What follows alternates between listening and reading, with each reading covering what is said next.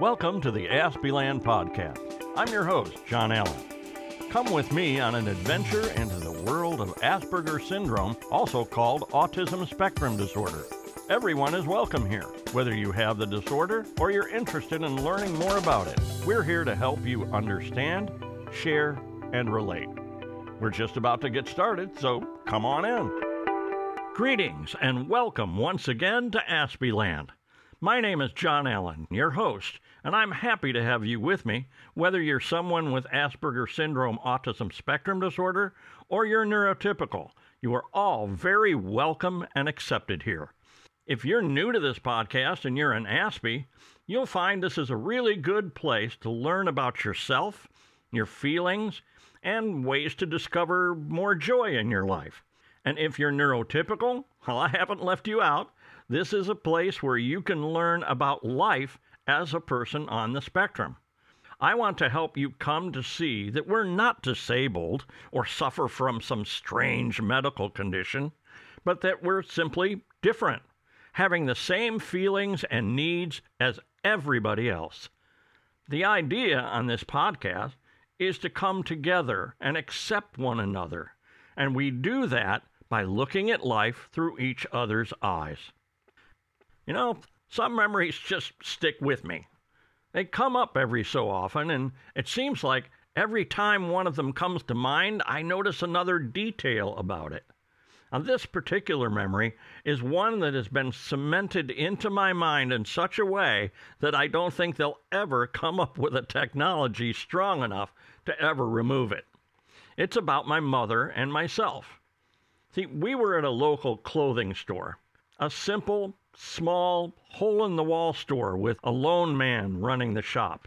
Now, these kinds of shops ran up and down the main streets of our town, all of them unique in their own way. Vacuum cleaner shops, record shops, card shops, shoe stores, and five and dime, even an ice cream shop or two. You name it, we had it, up and down every main street. I was in grade school back then, and it must have been summer because I wasn't wearing a jacket or a coat, and I'm always cold. And as we entered the shop, my mother was greeted by a kindly older man. She began looking around for clothes and some things for me.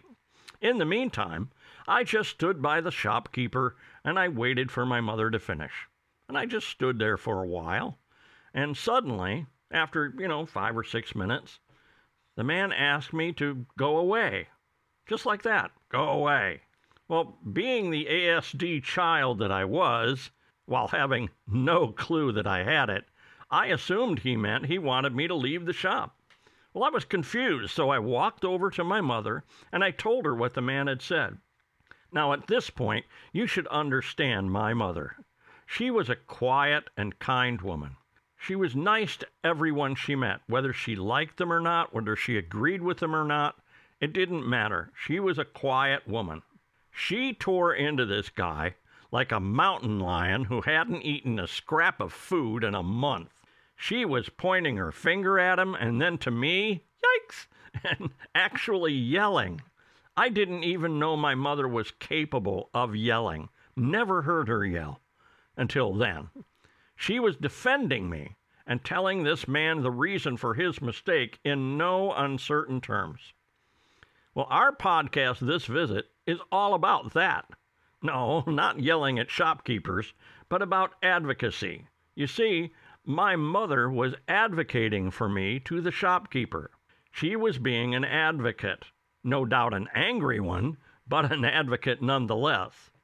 And like I said, this podcast is all about the idea of being an advocate or advocacy. And I call the episode ASD and Advocacy. Pretty simple.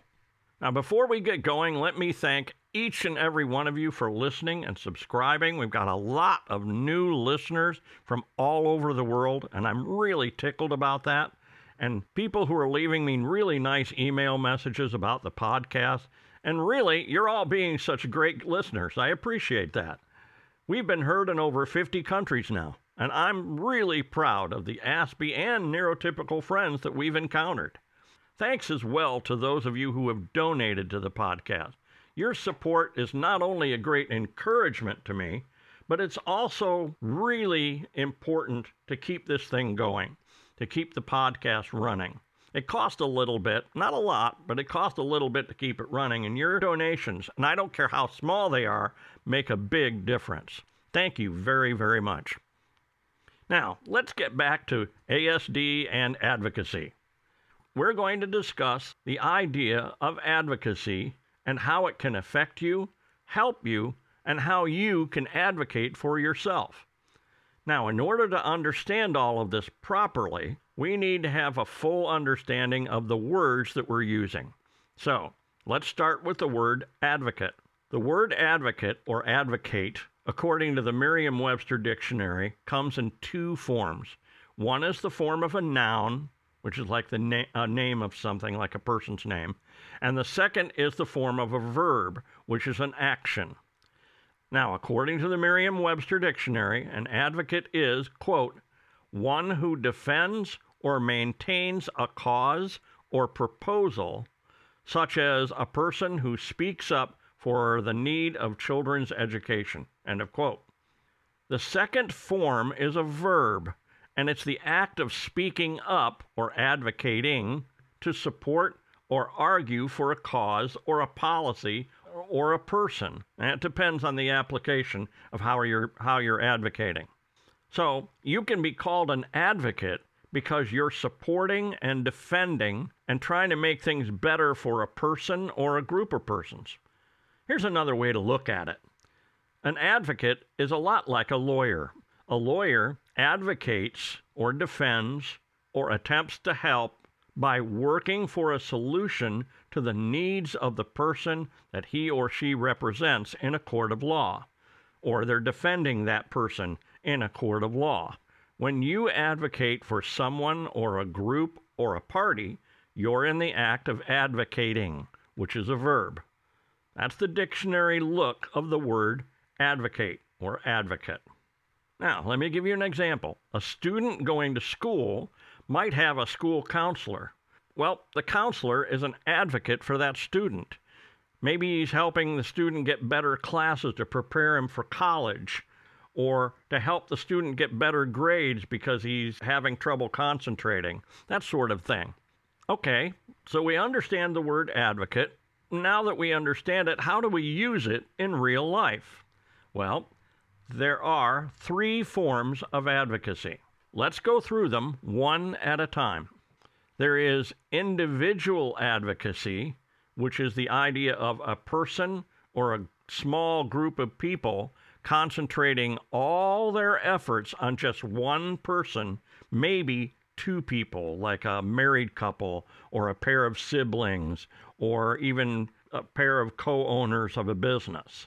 Individual advocacy is having someone stand beside you and try to find ways to help you if you think something is unfair or someone is treating you badly and you'd like to do something about it. Individual advocacy can be done in two ways. So there are two sub-forms of individual advocacy. One is called individual formal advocacy, and that is when a group or an organization pays their staff to advocate for someone individually or possibly maybe in a small group, say like a small club or an organization. Individual informal advocacy is the one that most of us are familiar with. It's when a parent or a friend or a family member speaks up and informs or advises for the sake of the other person. There are also individuals who will help you by being an advocate for you to another organization, such as a doctor's office or a hospital, that sort of thing. You may recall the podcasts that I did with Carrie Donnell. They were called Autistic Children and the Medical Community, if you want to go back and listen to them. Say perhaps there's a child who's on the spectrum who needs to go to the hospital to have something done, or he may be injured or something. Now, the parent may have to advocate for that child to make sure that the health care he's getting lines up with his needs of being on the spectrum, so that the child doesn't freak out and have a meltdown in the middle of the hospital. That is what's called individual informal advocacy. All right, so that's the two forms of individual advocacy. Now, the second kind of advocacy is called systems advocacy, and it's all about changing rules, laws, or policies that are written that somehow need to be changed to help the needs of an individual, or more commonly, a group of individuals.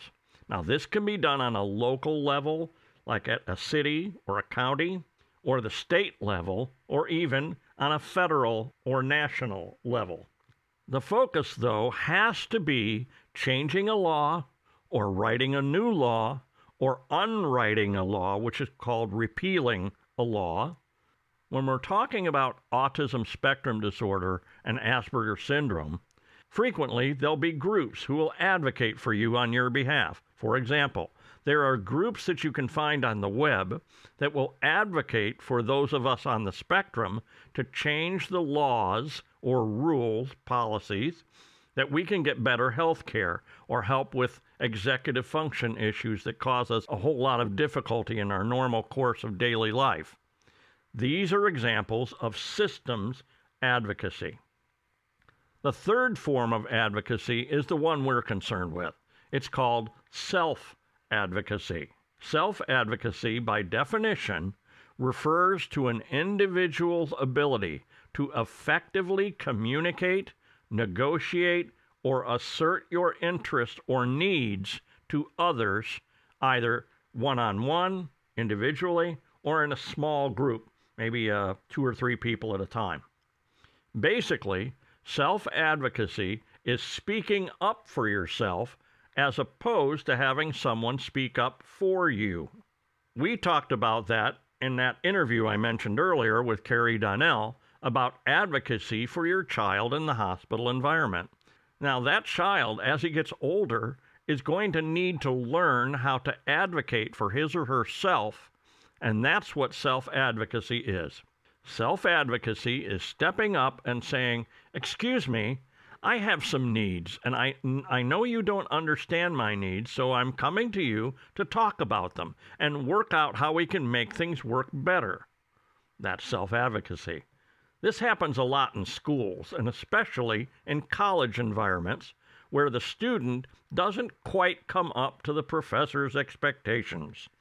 They're not concentrating, their grades are dropping, etc., etc. They look like they're out of it when they're in my class. They don't respond to questions, things like that. Well, the professor might not be aware of how ASD operates, or that the student is even on the spectrum in the first place. So the student needs to come up and advocate for him or herself to the professor and say something like, let's work this out. I have this condition and I'd like to help improve the situation because I notice my grades are slipping, or something like that. I'm going to show you in this podcast how you can advocate for yourself, whether it be with an individual, one-on-one, a teacher, a professor, or perhaps you have to advocate at work to one of your coworkers, or maybe even your supervisor or your boss. There are a lot of areas where the use of self-advocacy may work best for you in a particular situation. So I'm going to try to help you be able to do that on your own. Ah, yes, I hear the question coming. You may be asking, why should I advocate for myself if someone else will do it for me? Well, there are several reasons that it's a good idea to learn self-advocacy. One of them is to build your own self-esteem. Those of us on the spectrum tend to have a low opinion of ourselves, and that has a lot of origins. It comes from a lot of different places for different people. But to be able to stand up for yourself without being violent, without being insolent, disagreeable, mean, or argumentative, those ways of communication are never acceptable, especially when you're trying to advocate for yourself and put your best foot forward, as it were. Now, this self-advocacy also helps you learn to communicate with other people, all kinds of different people, be they professors, teachers, policemen, or just plain individuals that you work with, or friends that you have, colleagues, and your supervisors, or maybe your boss, or the big boss.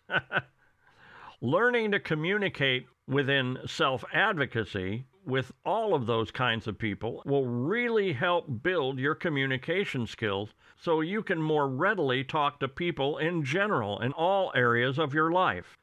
First and foremost, please know I am not trying to get you to stop using an advocate. There are some cases where it becomes difficult to advocate for yourself, in which case you might need a counselor or a representative to help you get your needs across to others effectively.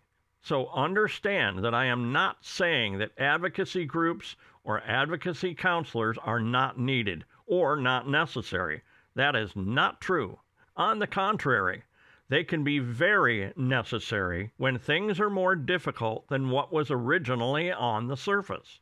Sometimes you need to have help from others, and while they're helping you, you can watch them as they work and learn ways that you can advocate for yourself in the future. The truth is, there are simply not enough advocates out there to supply the needs for every individual who is on the spectrum. It's just not there.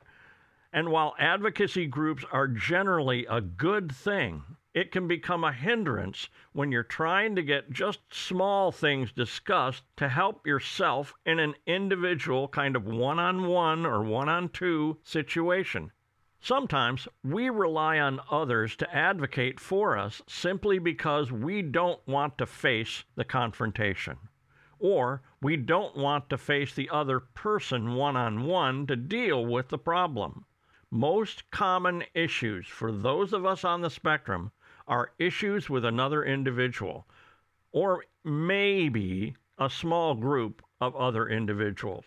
And you can easily advocate for yourself once you figure out how to get there. Well, I'm going to do my very best to help you learn how to get there. So it looks like the hourglass is running out, which means we're running out of time for this episode. But be assured that the next episode is going to talk about self-advocacy. It'll be ASD and self-advocacy. Now that you understand what advocacy is all about, now I'm going to try to give you the nuts and bolts of how to do that. So stay with this, and I'll help you out as best I can. Please, if you get a chance, get on the aspieland.org website, look around. I've made a resource page now where you can actually look at books and websites that we've recommended for those of you on the spectrum. And even those of you who are neurotypical, you can read some of those books and get some insight as to how we are, so that you can interface with us and we can interface with you. That's the whole idea of this podcast. In addition, for those of you who have not yet done it, please subscribe to the podcast by going to the website, go to the subscription page, and fill out the form. That's it. It doesn't take much more than that. Please keep the emails and messages coming. I love it. Kathy loves it. We really appreciate all the good information. One more thing, please, if you get a chance, donate to the podcast. Just go to the website, go to the donate page, and click. There's a heart button there. If I'm not mistaken, it's a heart button. Just click that heart button, and it'll send you to the donate page, and boom, you at least help us out just a little bit. And that would very much be appreciated. Okay. So, stay safe, keep your head up, keep that positive attitude going, learn as much as you can, and we'll talk again next time in Aspieland. Thanks for listening to the Aspieland Podcast. If you like this podcast, pass the word. This podcast is for everyone, whether you have Asperger's syndrome or not, because the more who listen, the better our opportunity to become more sensitive and compassionate, not only to those who have the disorder, but to all humankind as well. Thanks for visiting, and I hope you'll listen again.